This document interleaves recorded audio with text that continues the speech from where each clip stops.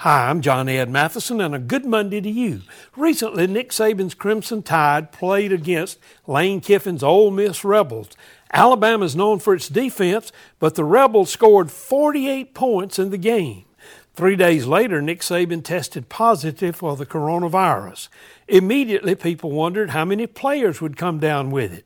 Not a single player did. One cute explanation was the defense was never in danger because they were always socially distanced from the offensive people they were going against. Hey, that's cute. But it literally happened when the coach of a minor league German soccer team ordered his players to socially distance 6 feet from the opponents. They did social distance, and they lost by a score of Ripdorf 0, Hodenstedt 37.